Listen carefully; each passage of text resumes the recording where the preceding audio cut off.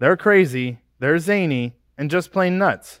But they love Jesus, America's Keswick, and all of you. Here are the hosts of the Bob and Bill podcast, Robert Hayes and Bill Welty.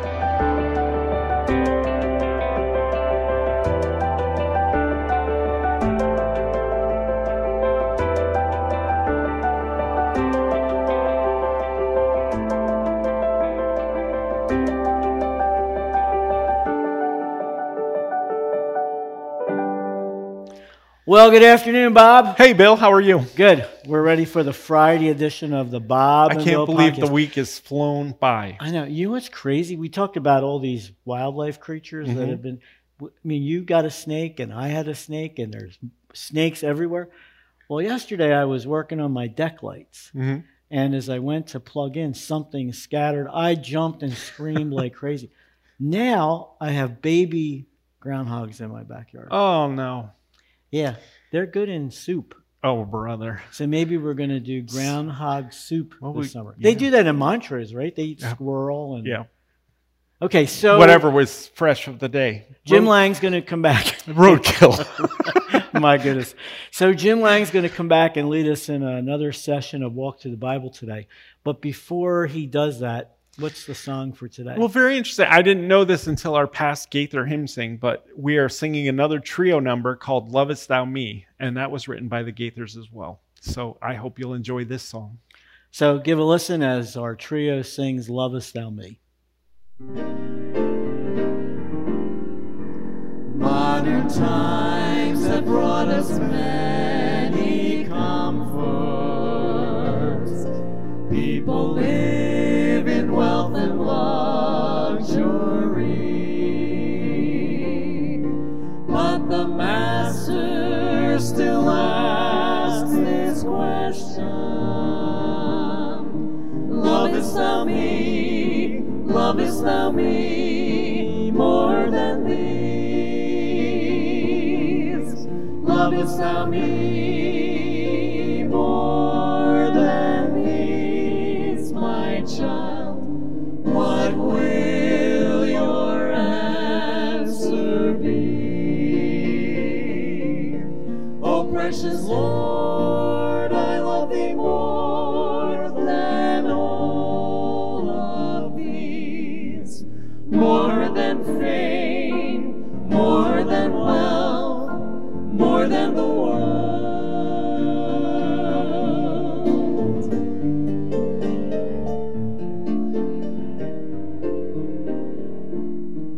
I love thee more than this old world can offer. All sinful follies I deny for thee. My love, my life, my all, I pledge thee. I love thee, Lord, I love thee, Lord, more than these. Lovest thou me more than these, my child? What will your answer be? Oh, precious Lord, I love thee more than all of these, more than fame, more than wealth, more than the world, more than fame, wealth, the world.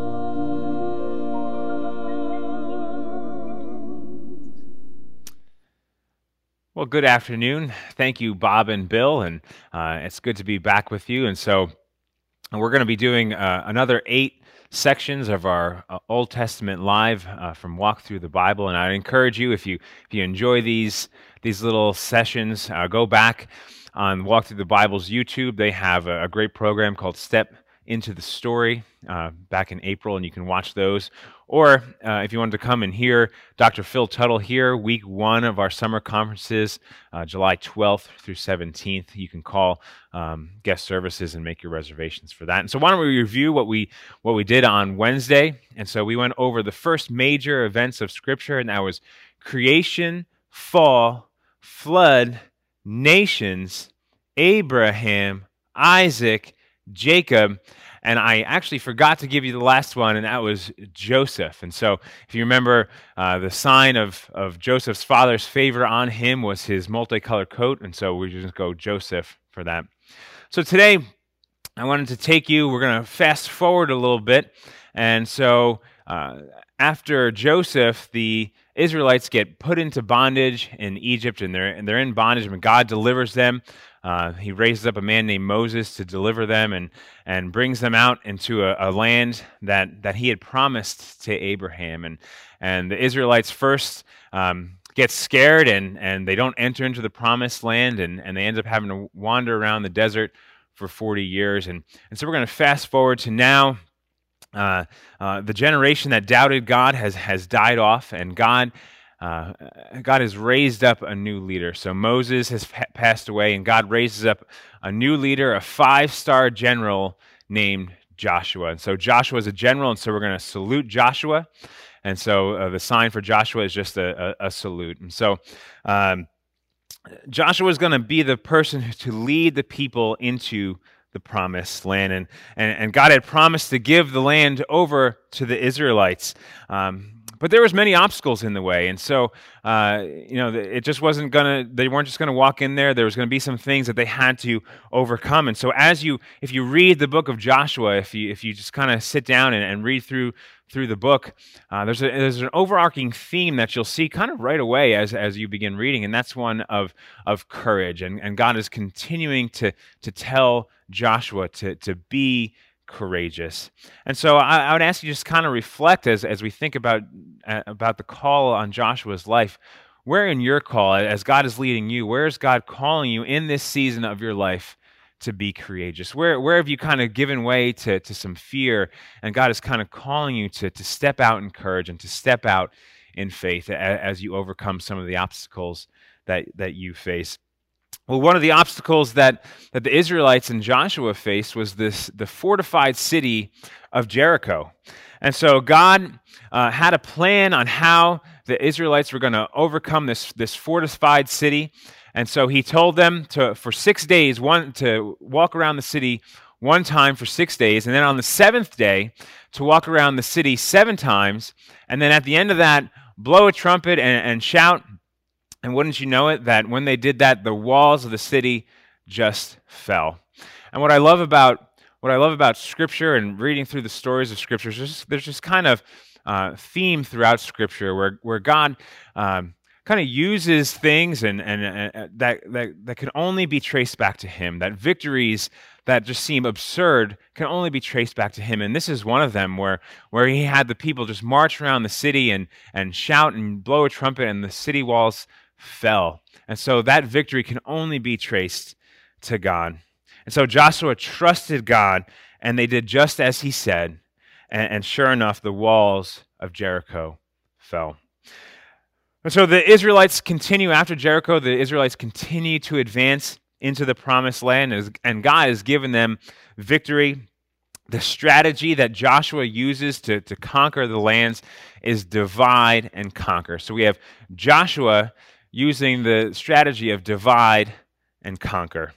And so he attacks key cities in the center of the land and effectively splitting the land into 2. And then he conquers the south side, and then he conquers the north. And so he divides and conquers. And this dividing and conquer takes about 7 years. But it's one thing to conquer a land, and it's another thing to settle into it. And so Joshua divides and distributes the lands into cities, into the 12 tribes. And so we have Joshua, he divides and conquers, and then he's going to settle into the 12 tribes.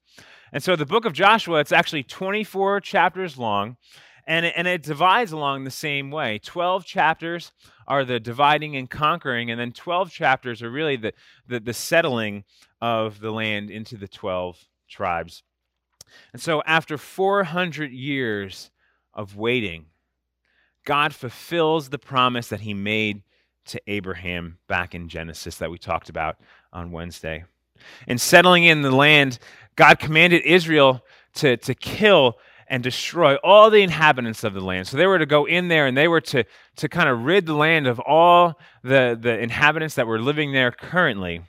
And because God knew his people, God knew that if the Israelites went into the land and lived among the other nations, that they would start to become like the other nations, that they would start to worship their gods, they would start to become like them. And so God tells them to go in there and just destroy everyone and just leave no one behind. But instead of listening to the life-giving word of the Lord, as we talked about last time, instead of listening to God and listening to his word, the Israelites started to compromise. And instead of destroying everyone in the land, they started to kind of make treaties with them and live among them and eventually to become like them. And so we start to see the result of this type of compromise in the book of Judges. Now I'm going to tell you, I love reading God's word, but God really used the book of Judges in my life, and I'd encourage you, if you've never studied the book of Judges, to read it and to study it.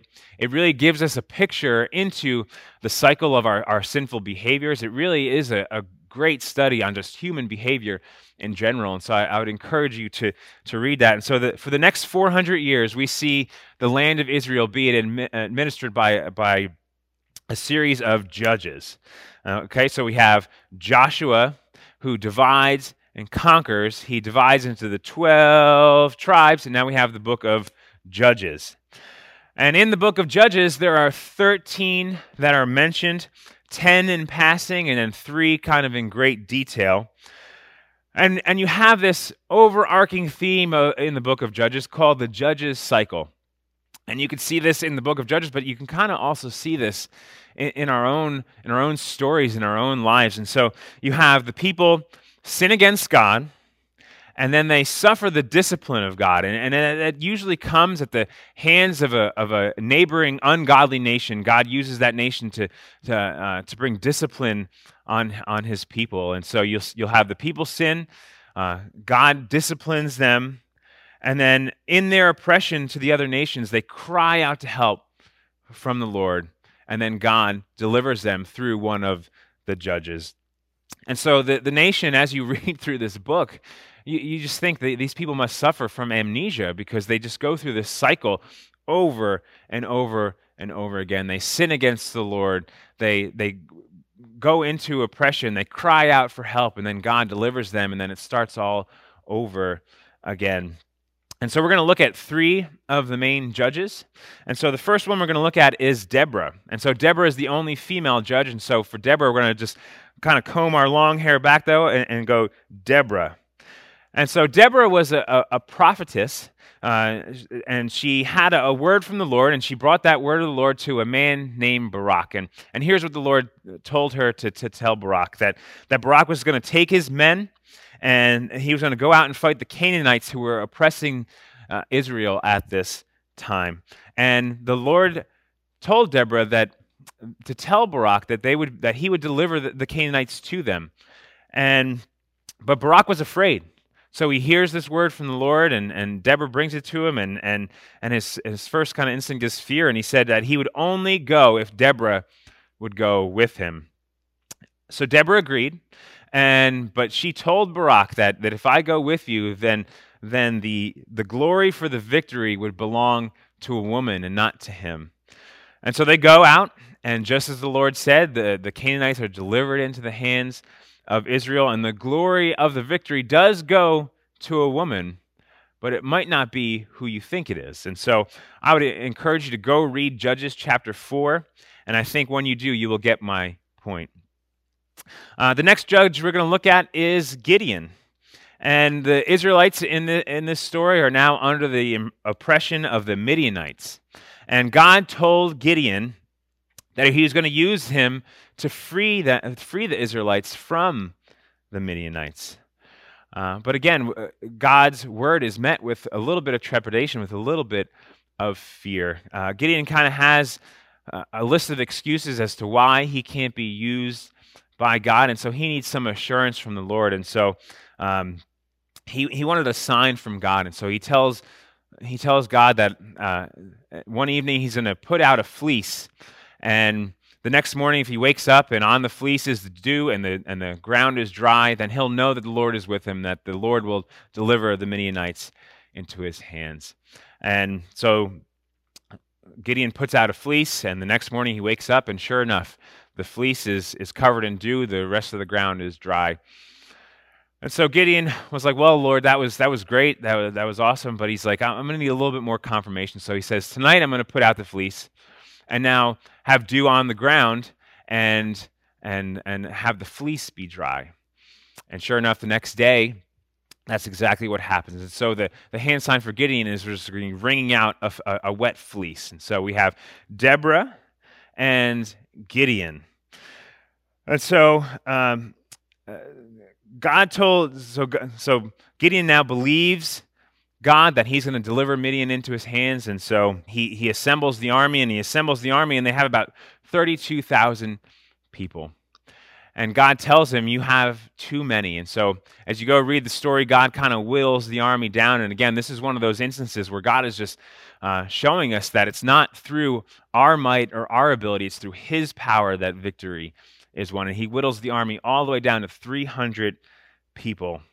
And wouldn't you know it, with these 300 people, Gideon defeats the Midianite army. And I'd go encourage you to read that story in Judges chapter 7. So after Gideon, sometime later, the Israelites are now being oppressed by the Philistines. And God raised up a man named Samson who had been dedicated to God from birth. Now, I'm going to be honest with you here. Samson is my favorite character in the book of Judges. I loved studying his story, and he's kind of known, even if you're not a Bible scholar, even if you didn't even grow up in the church, you kind of know about Samson, that he was this strong guy. And so I always love doing this part of the segment, but I got to say I haven't been able to train to be my best Samson because the gyms have been closed since March, and so I might be a little bit weaker of a Samson than I usually am. So the hand sign for Samson is my favorite one. It's just you're gonna make big muscles go, Samson! And so I really encourage you to do that at home. Just freak out your neighbors as loud as you can. Samson! So Samson, he's physically strong, but he's morally weak. He was the strongest weak man, or you could say the weakest strong man. And Samson's parents made a Nazirite vow, and which means Samson couldn't drink any wine, he couldn't eat anything that came from a grape, he couldn't touch a dead body or a corpse of any kind. And we'll see as you read the story of Samson, you'll see that he made compromise after compromise after compromise, and eventually compromise became his downfall. He became intimate with a Philistine woman named Delilah, and he revealed to her that the strength he had was actually, it came from his hair. And so Delilah sold out Samson to the Philistines, and they cut his hair, and they gouged his eyes out, and they made him their slave. And just this dire situation. And what I love about Scriptures is always these verses of hope. And in Judges 16:22, the Bible says, "But Samson's hair began to grow back." And in one final act of strength, Samson pushed down the pillars of the Philistine temple and killed about 3,000 Philistines. And he actually killed more Philistines in his death than he did his entire life.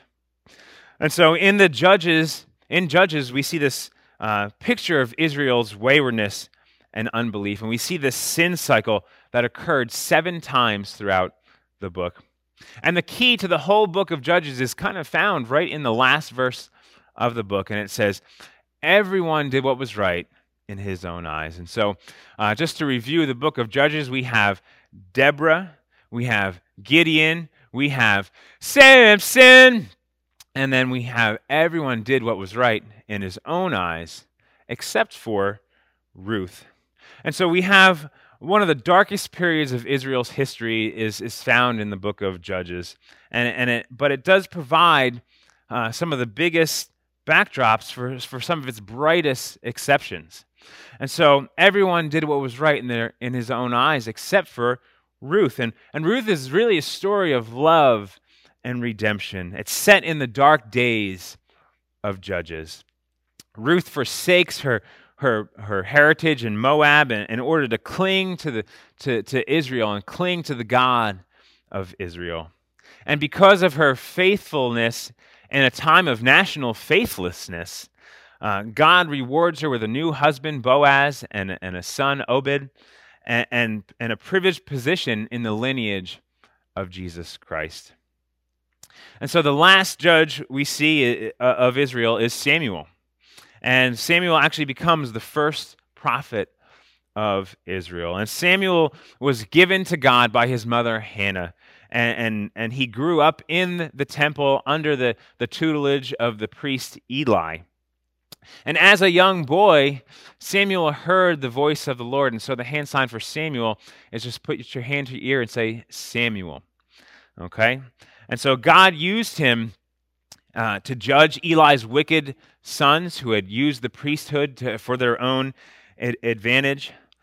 And the people came to Samuel one day to request a king because they wanted to be like the other surrounding nations. They seemed to forget that God was their king. And despite Samuel gave a stern warning. If you go and read the story, Samuel gave a warning about the cost of having a human king. But the people insisted. And so Samuel becomes the person who anoints the first kings of Israel. And we start to go into the kingdoms of Israel. But we're going to stop there for today. And so we're going to review real quick what we went over today. And so we had Joshua, divide, conquer, 12 tribes, Judges, Deborah, Gideon, Samson. Everyone did what was right in his own eyes except Ruth and Samuel. Again, I hope you enjoyed our time together. I hope that this has encouraged you to go to read some of these stories, to find out a little bit more about these stories, to see how God will speak to you through them. And also, again, if you found this interesting, go back to Walk Through the Bible's YouTube channel, watch Step Into the Story. You get the full Old Testament live, or you can come and see Dr. Phil here at America's Keswick, July 12th through the 17th. Thank you for joining me. Well, Bob, Yes, Bill. I'm telling you, pretty soon we're going to be right in the middle of our summer season. I know. It's going to be a great summer. And it's going to be different. Very different. Tell our friends just a little bit about some of the activities that you have planned. Well, we have chosen the theme Destination to Holiness, and so going along with that, we decided to go with a train theme. So perfect. We have one-track minds. Yes, we do. And so a lot of the things that we're going to be doing have connections with trains and railroads, and our activities coordinator, we're really working on his name, but the one that I think I heard recently that I really like is Captain the Keswick conductor, Paul Aboard. Ooh, that sounds good. Get it? Yeah, that's good. So we want to invite you to be a part of our summer season. It's going to be an awesome time. Again, it's going to look different, but we're looking forward to see what God's going to do. Flexibility. Flexibility. That's my word for the summer. So call today for a reservation or for our brochure, 1-800-453-7942, or visit our website, www.americaskeswick.org. Hey, thank you for being a part of the podcast this week. We look forward to seeing you next week. God bless. If you enjoyed today's podcast, let us know. Write us at bewelty@americaskeswick.org, or it'll be in the description below. If you'd like to learn more information about America's Keswick, you can visit our website at www.americaskeswick.org. Join us every Wednesday and Friday at 2:30 for the next edition of the podcast. I'm Zach. And I'm Tyler, and have a good and godly day.